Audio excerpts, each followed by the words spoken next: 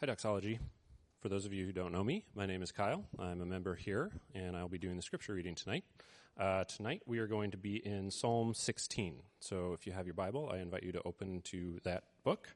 And if you don't have a Bible, we have some Bibles up front for you. You're free to take one of those as our gift to you. Or obviously you can look on your phone, or if you're at home, you can look on your computer. Again, we are in Psalm 16. Preserve me, O God, for in you I take refuge. I say to the Lord, you are my Lord. I have no good apart from you. As for the saints in the land, they are the excellent ones, in whom is all my delight. The sorrows of those who run after another God shall multiply. Their drink offerings of blood I will not pour out, or take their names on my lips. The Lord is my chosen portion and my cup. You hold my lot. The lines have fallen for me in pleasant places. Indeed, I have a beautiful inheritance. I bless the Lord who gives me counsel. In the night also my heart instructs me. I have set the Lord always before me. Because he is at my right hand, I shall not be shaken. Therefore my heart is glad, and my whole being rejoices. My flesh also dwells secure, for you will not abandon my soul to Sheol, or let your Holy One see corruption. You make known to me the path of life. In your presence there is fullness of joy. At your right hand are pleasures forevermore. This is God's word. Well, good evening, Doxology. It's good to be back with you, and it's so good to see more of you joining us. That's a wonderful thing. And for those of you who are new with us, who are maybe it's one of your first few times or your first time ever, we're so glad that you're here. As Luke mentioned in the beginning, regardless of what your spiritual background is, if you've been in the church for a long time, or if you're just checking things out, we're thrilled to have you, and we just hope you see how beautiful our Savior Jesus Christ is. And so what we're doing this summer is we are spending a few months in the Psalms. And the reason why we're doing this is because especially in an area like Arlington and D.C. that's so highly educated and we love information, we don't want to become, if you will, hypocritical Christians where we know a lot of information about God, but we don't actually know God ourselves, spending time with him. And so I hope now that we're in our 6th or 7th week, hopefully some of you guys have started to rewire your habits, even if it's slowly, and have experienced some of the joy of spending time with the Lord firsthand and actually talking to him in your happy moments and in your not happy moments. And we're using the Psalms because one of the reasons we're using the Psalms is because this was the main book that Jesus used for talking to the Lord. And when he was on the cross, somebody once put it, when Christ was on the cross, 2 things came out of Jesus, blood and Psalms. Like the Psalms were so much a part of Jesus that he quoted them in his moment of greatest agony. And so if the Psalms were good enough for Jesus to use to pray, then they're good enough for us. And so we're using it as a language on how to pray. And so what Psalm 16 is about is it's essentially a prayer for security. So it's a prayer for how do you pray to the Lord, and what process do you go through when you feel like one of the foundations of your life has been stripped away from you. And so let's look at the psalm under these 2 headings. First, we'll just look at the need for security. And then number 2, we'll look at how do we get security. So number 1, the need for security that we have. And then number 2, how do we get security when we realize the foundation of our life has been stripped away? Okay, so first, number 1, the need for security. So verse 1. Preserve me, O God, for in you I take refuge. So David is not stoic as he's praying this. This is a visceral cry from the heart as he's crying out, preserve me, O Lord, for in you I take refuge. And so David, he's in the midst of a dangerous, tumultuous time in his life. We went through Samuel last year. David went through some hard stuff. And so David's asking, when the anchor that I've been grabbing onto and the foundation that I've been standing on has been stripped away, where can I go to plant my feet on something secure? And this need for an anchor, this need for constancy, right? This is such a fundamental need of our lives. So, a very easy example is last year when COVID hit, understandably, many of us were afraid to leave our homes. Many of us were afraid to even have people in our homes. Why? Because we wanted the predictability and security of physical health. But it goes so far beyond that, this desire for constancy. So I was thinking about one of the first times in my life I realized just how topsy-turvy life is. And it's a small example, but so I have an older brother. He's 4 years older than me, and we're fortunate to be very close. And when I was 15, I was, part of that family road trip that some of you guys have probably been a part of when you take a sibling to school. And so we drive up north, we drop him off at his college, and, we spend the whole day cleaning his dorm. We take 4 trips to Walmart, get his dorm room all situated. And when it came for that moment for me to get back in the minivan with my parents and hug my brother goodbye, when his arms wrapped around me, it was just like the floodgates broke, and I just started crying. And is that because I'm a softie? Maybe. Maybe because I'm just a softie. No, what I didn't realize until that moment was my brother was a refuge of mine. Like, so it wasn't just that I was going to miss those fun moments of late night trips to the ice cream store, playing video games late into the evening, but like, he was my foundation. So, I mean, my brother, he taught me how to play any sport I was good at. It was because my brother taught me how to play it. My brother taught me how to be cool. It won't be a surprise to you that I had a hard time just being cool and great. Why are some of you laughing? That I had a hard time being cool and great. My brother taught me how to do that. He kept me physically safe. There was literally a time where he kept me from being physically beat up because he was my brother, and so I had protection through him because he was nearby. And all of a sudden, this refuge that I had was being taken away. And that was, one of many moments as I got older that I just realized, Luke mentioned it in his prayer to open, like so many relationships we have fall apart. Our jobs aren't as stable as we think. You name it, right? Things in life are so fragile. And so the heart of this psalm is, what do I do when the foundations that I have been taken away? And like, think about, as we go through the psalm, think about it this way, because there are times in your life, right, that are so sweet that you're not really thinking about much other than, my next trip to a really good brewery or winery or to see a good show or get together with friends. But there are some seasons where something is so troubling, right, that it's like your whole gaze just gets narrowed down into, I just need to survive. Like, can I just make it through the next year? Can I just make it through the next month? And what anchor do I have to hold on to? And what's beautiful about the drama of this psalm is David doesn't just say, okay, when you feel like your foundation's been taken away, when you feel vulnerable, go to God. Let's close in prayer. Okay, the answer is God. That shouldn't be surprising. This is the Bible. We're in church.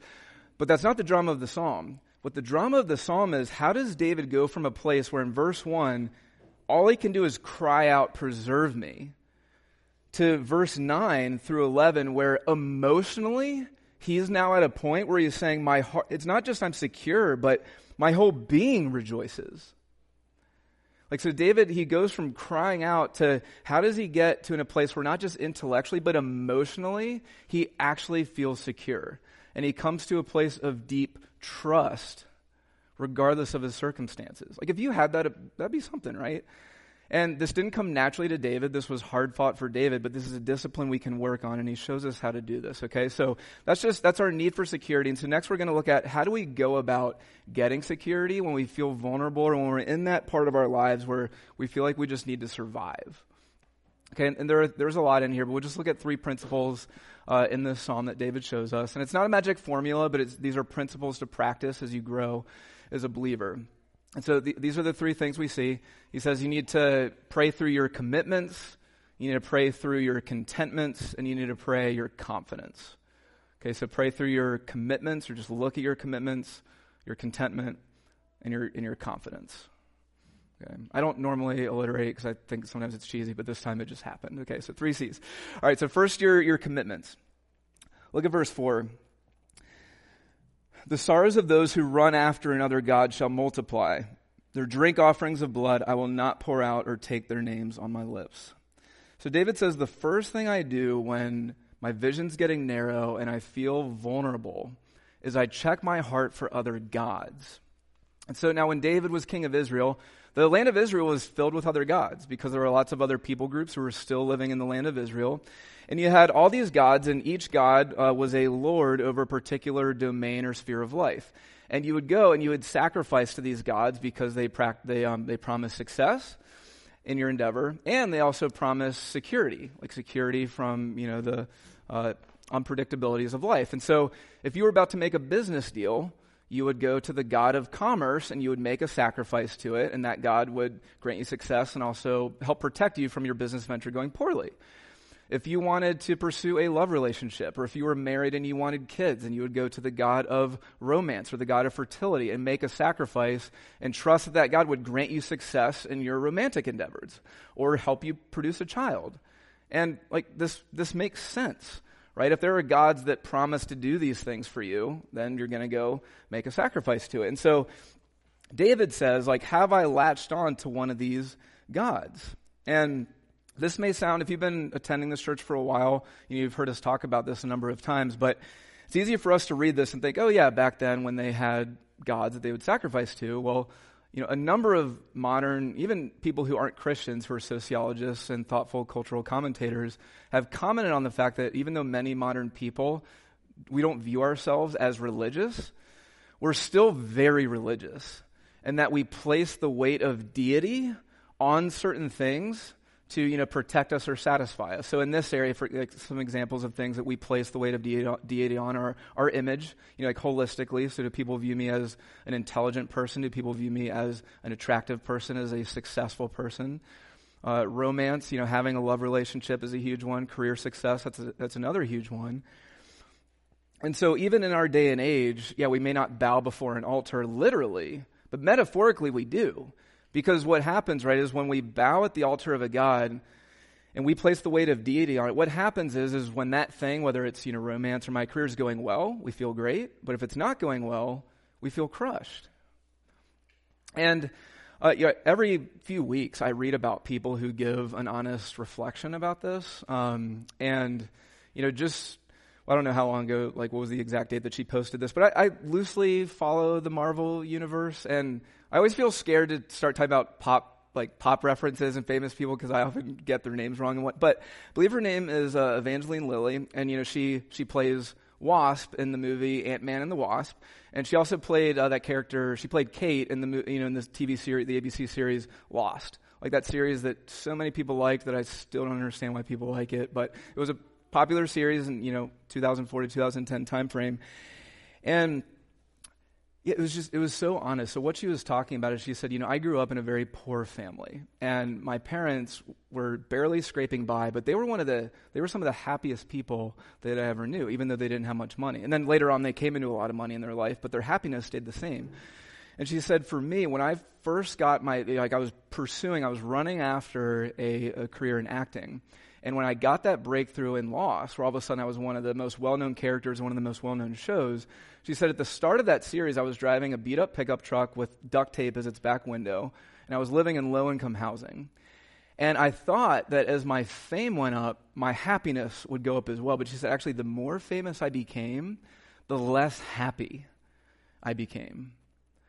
There are a number of reasons that happened. A lot of pressure that she was feeling from other people, but also just the feeling, like the hollowness that she was feeling when she thought finally her soul would be satisfied, and it wasn't. And what she's getting at what David says here in verse 4 is, notice he says, the sorrows of those who run after another god shall multiply. So it's not just that when you go after another god, it's a neutral thing, but your sorrows actually increase. And so, as you think about your life, think about what David's saying here is the danger for the believer isn't necessarily atheism, but the danger is a practical polytheism, right? Where you say on the one hand, I believe in Jesus, but see the verb, those who run after another God? But the real God you're running after is something other than Jesus. And in modern terms, David's saying, your spouse or the spouse you want to have will make a terrible God for you. Your career will make a terrible God for you. A particular lifestyle you're looking for will make a terrible God for you. Because anytime you place the weight of deity on something, that's not God, it's going to lead to sorrow. How Paul puts this in Romans 1 is he says, when people deny God, it's not that they then walk into agnosticism or atheism. He says they exchange the truth of God for a lie and begin worshiping the creature rather than the creator.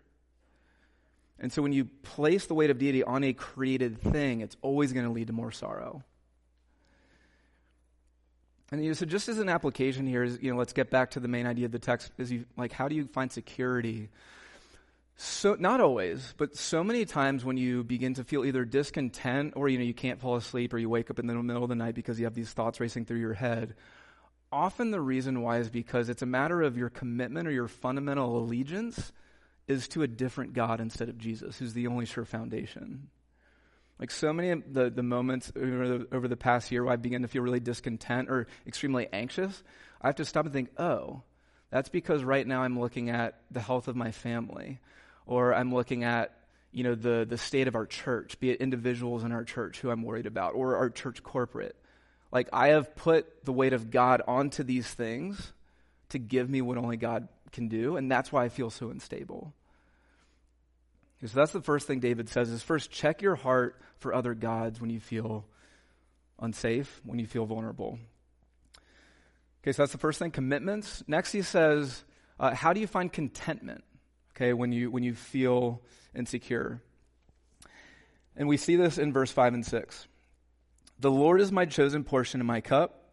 You hold my lot. The lines have fallen for me in pleasant places. Indeed, I have a beautiful inheritance. The lines have fallen for me in pleasant places. Indeed, I have a beautiful inheritance. So here when David says the lines have fallen for me in pleasant places, what commentators say is he's referring to when the Israelites entered the land. God divided up the land. He partitioned it based on their tribe. And so just like where you live right now in your apartment or your home, you have boundary markers that separate where you can walk with your feet and do whatever you want from your neighbors. And same thing when the Israelites went into the promised land, the tribe of Gad had a different area from Dan, from Reuben, from Manasseh. And they all had these partitions of land that they had, and these were the boundary markers.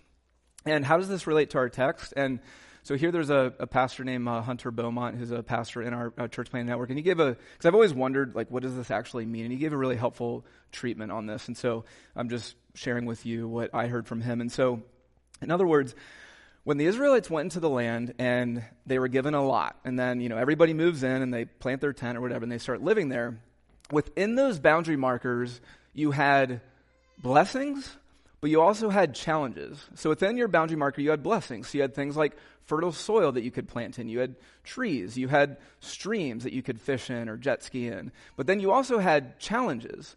So you had enemies that were still in the land. You had foreign gods that were still in the land, both of which were dangerous. And what the job of the people was in this moment where you have rich blessings, but also real dangers, is they were supposed to take the good things that they had and cultivate them and use them, not for themselves, but for God's glory. But also, what they were to do is they were to take the real challenges that were in their section of land and use those as an opportunity to deepen their trust in the Lord, because only God could help them with these, monumental challenges that they were facing. And so you see what David's saying is he's looking at his life and he's saying, okay, what I have in front of me is I have blessings and I have challenges. And my challenges actually aren't an obstacle to contentment. These challenges aren't an obstacle to security. They're actually the means by which I feel more secure. Because the challenges of my life, you see, they actually force me to run to the only strong tower and refuge there is, God himself. And so as you look at your life, it's such a helpful, not just helpful, but more rich way of viewing your life. Because often, right, we look at the blessings, we think, okay, God's being so good to me here. But then we look at the other things we have that are real challenges, and we think, why hasn't God fixed this yet? Instead of viewing those things that we have actually as an opportunity to trust the Lord, who's our ultimate strong tower and refuge.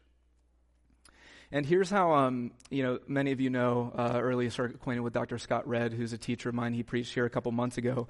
So he was talking about this idea how we all have felt needs. So things that aren't our deepest need, but there are felt needs and they're real, right? So we have things like, we have a desire for more income, or we have a desire for a spouse, or we have a desire for our current spouse to be behaving differently than they are. Or we have a desire for our mental health to be better, right? For our depression to go away, or for our anxiety to go away. Like they're real, but they're not our deepest needs, which are union with Christ, right? And eternity with the Lord. And so here's what he says about this as we think about, the challenges or the felt needs in our lives and the blessings in our lives. And he says, following Christ and being in his kingdom doesn't mean your felt needs are immediately remedied.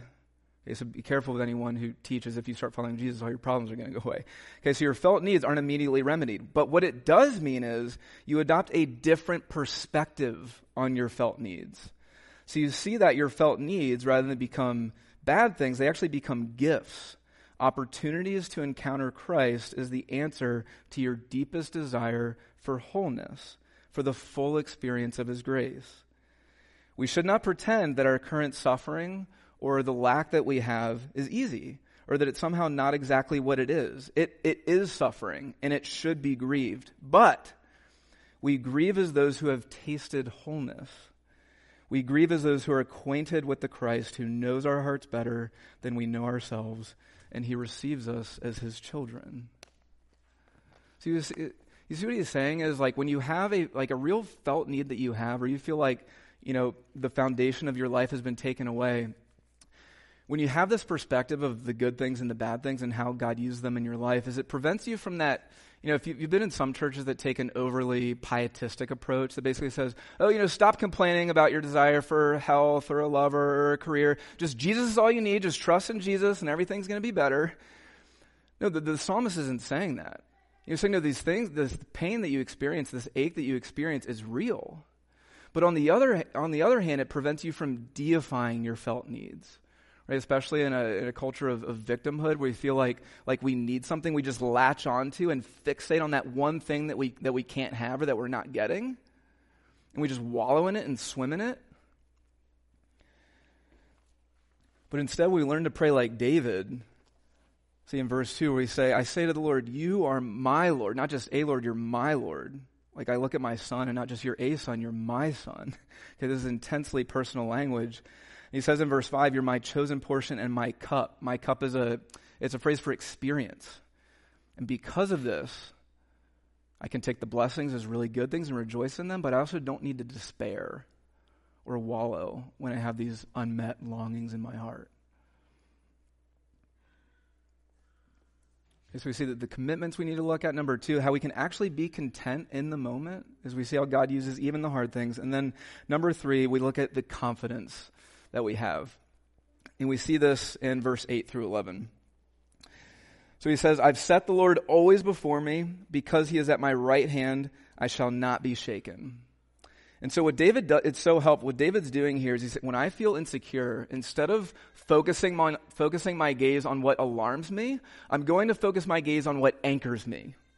Okay, so instead of fixating on what alarms me, I'm going to fixate on what anchors me. It's similar to, in The Lion King, when Simba, when he's with his father, Mufasa, he feels so safe, even when the hyenas are around, because he's looking at his father, who he knows is going to protect him and strengthen him. The same way, like David's saying, I'm not going to look at the hyenas, I'm going to look at my father, the one who cares for me and protects me. And he moves on, and as we jump into verses 9 to 11, just a little personal note. When I was 16 or 17 or so, the worship pastor of the church I attended came to the youth group I was in, and he preached on Psalm 16. And all I remember from that sermon was verses 9 to 11. And he gave us a little card with verse 11 on it. And I just hope that, even if you take away anything from this evening, hopefully some of the things we've looked at have been helpful already, but this final part of the psalm is it's the most beautiful, and it's supposed to be. Okay, so David says, "Now that I'm looking at my Lord, and I know I won't be shaken," he says what?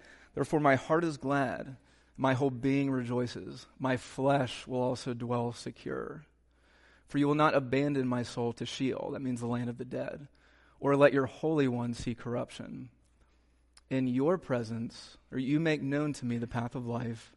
In your presence there is fullness of joy, and in your right hand are pleasures forevermore." And so what he's saying is, it's not just that when I know the Lord, I can be secure, but there's actually, see in verse 9, my whole being overflows with joy. Like there's a satisfaction here. Not just I feel safe in a stoic way, but I've never been happier. And how does he get that? It's twofold. So first, see verse 10, "You will not abandon my soul to Sheol or let your Holy One see corruption." And so what he's saying here is, you will not abandon my soul to the land of the dead. In other words, I know that my friendship with God, my intimacy with God is so intense, it's so enduring that somehow, no matter what happens, God won't abandon me.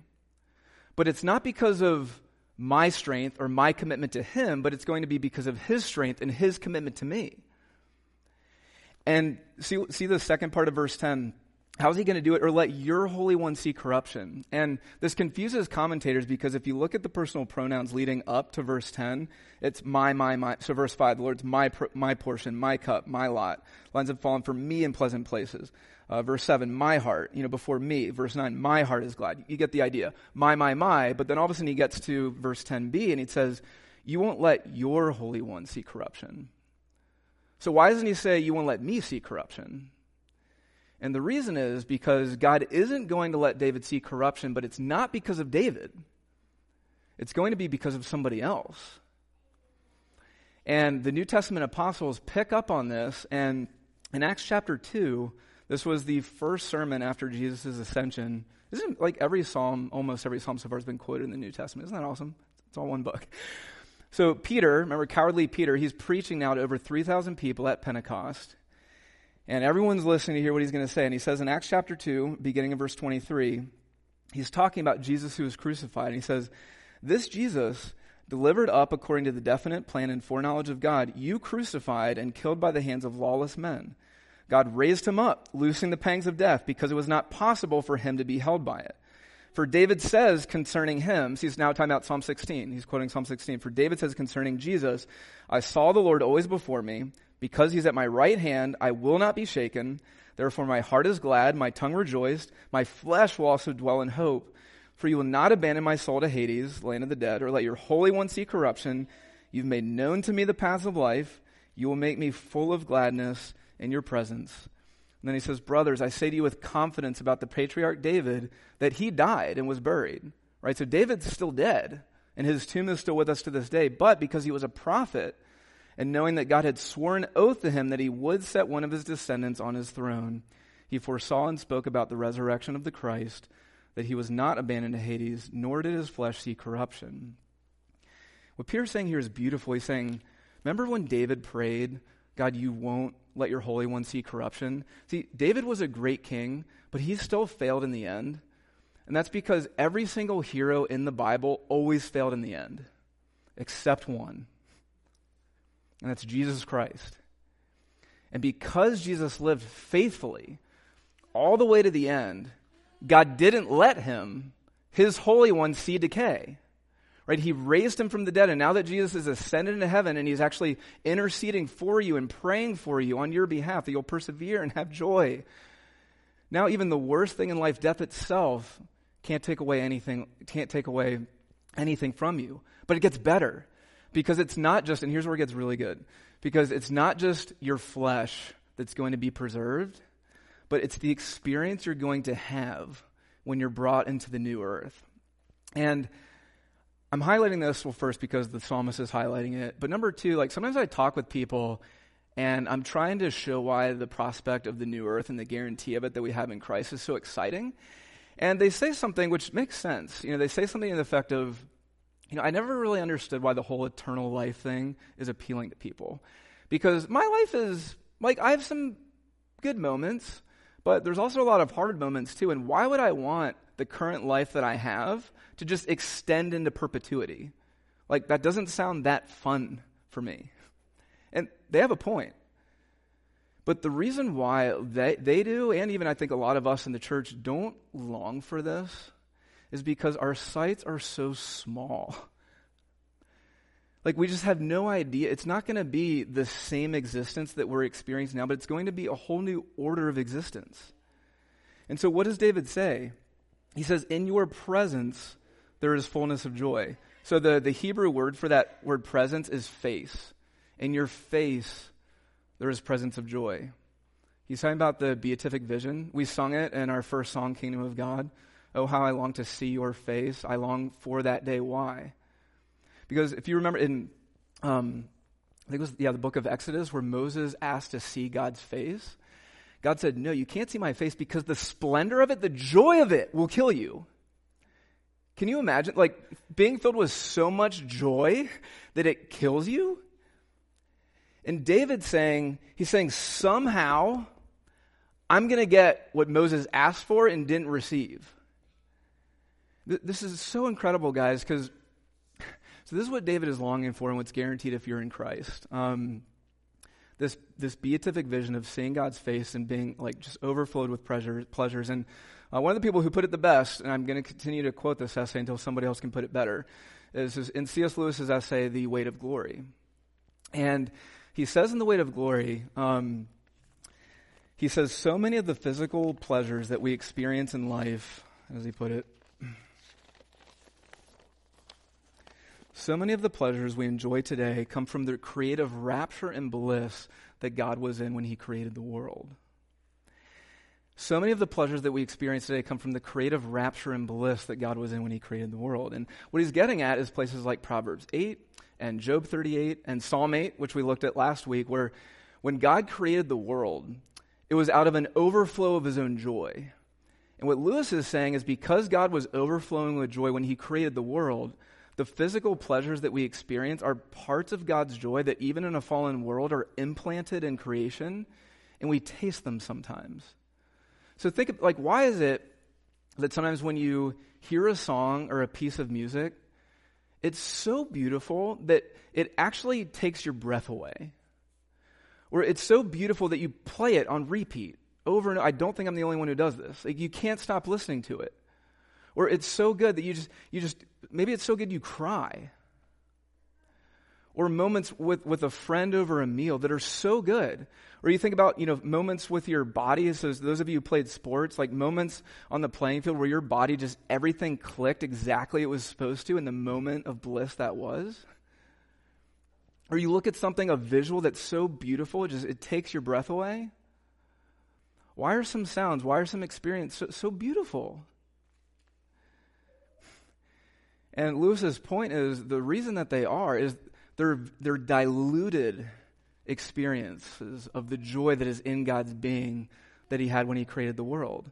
And then he says in the essay, if some of these experiences that we have today are so good, it's as if like a window opens and you feel the fresh breeze from the new earth that we haven't quite set our feet on yet. These moments that have so much meaning, so much bliss that you want more of, but you can't quite grab. He says, if these moments are so good, what is it going to be like to taste at the fountainhead, that stream of which even these lower reaches prove so intoxicating? What is it going to be like to taste at the fountainhead, that stream of which even these lower diluted reaches prove to be so intoxicating?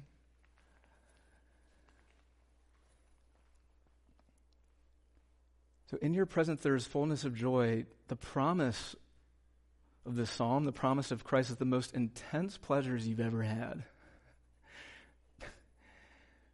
are nothing compared to the joy you're going to be overflowing with when you see Christ in the new heaven and new earth.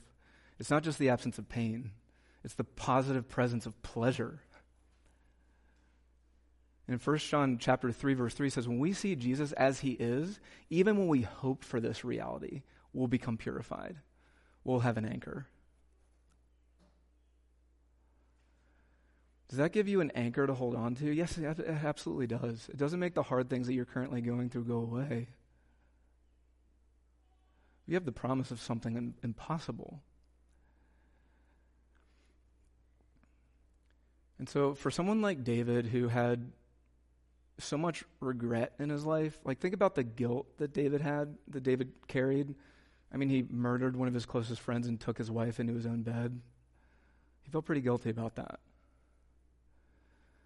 And he knew somehow God wasn't even going to abandon a wretch like David, even though God was so just. And David didn't know how. We know how it is because of Jesus. And even though David had so many regrets, he had so many high hopes for his kingdom that didn't come to fruition, and he still could say with utter sincerity, my whole being rejoices and my flesh dwells secure. Because you make known to me the path of life. In your presence alone, there is fullness of joy. And at your right hand are pleasures forevermore. There's no one worth running after more than Jesus. Let's pray. Heavenly Father, I thank you so much that we can trust the psalm. One, because it's your word and you can't lie. but number two, because of what Jesus secured for us, Lord. And so I pray that you will be with me and each person in here, Lord, that you will, certainly we feel like the foundations of our life are being stripped away, whether it's currently today or whether it happens 30 years from now. Father, that we will remember the promise of this psalm and the practice of this psalm, Lord, to throw away other gods that we're clinging to be content with the lot that you've given us, to not compare our lot with the lots that other people have, but just to look at you and know the promise that we have of seeing your face. I can't wait for that day. And it's in the name of our risen Lord Jesus we pray. Amen.